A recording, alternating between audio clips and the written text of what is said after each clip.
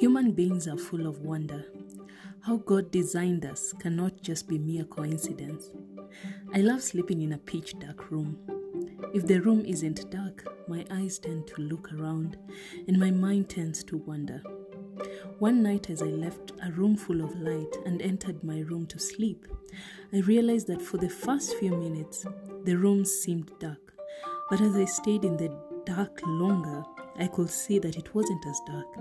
I heard God speak and say, "This is the reason why you need to know that you are a child of the light."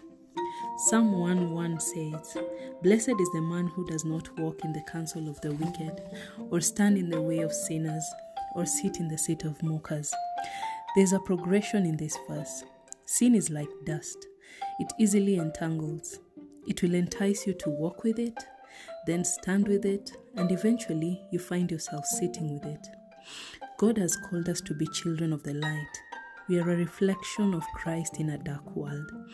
Therefore, we have to resist the enemy's temptation of dwelling in the dark. This is Man of the Word with Barbara.